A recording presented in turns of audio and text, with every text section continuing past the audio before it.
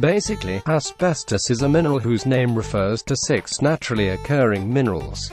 The thing about the material is that very durable against fire and many chemicals. This is because it is made up of fine durable materials. Because of such properties, it was once called the miracle mineral. However, because of its initial popularity as well as the success it had in terms of durability against fire and high pressure, it was used in construction material. Today most old houses do have some extent of ACMs in them. Exposure to fibrous materials can cause mesothelioma, which is a fatal cancer that affects the lining of the lungs. Asbestos-containing materials, ACMs, are also responsible for various other lung-related diseases. Most household materials that include the mineral are floor tiles, ceiling tiles, roofs and the like.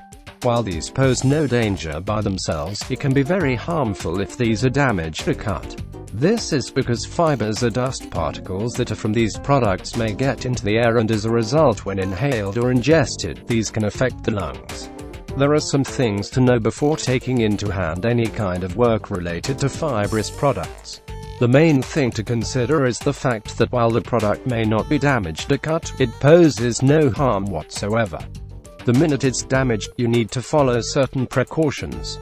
Since we are dealing with high risk of mesothelioma and other fatal lung diseases, it would always be wise to get professional help because they will know what they are doing.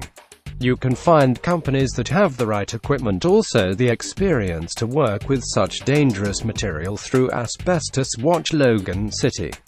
We endorse A-class licensed contractors who offer excellent asbestos roof removal. Logan City services. Our endorsed members have different methods and plans that will aid the renovation goals that you have made for yourself in recent times and in the process of it. The risks that would come when you are trying to do the work on your own will be reduced considerably.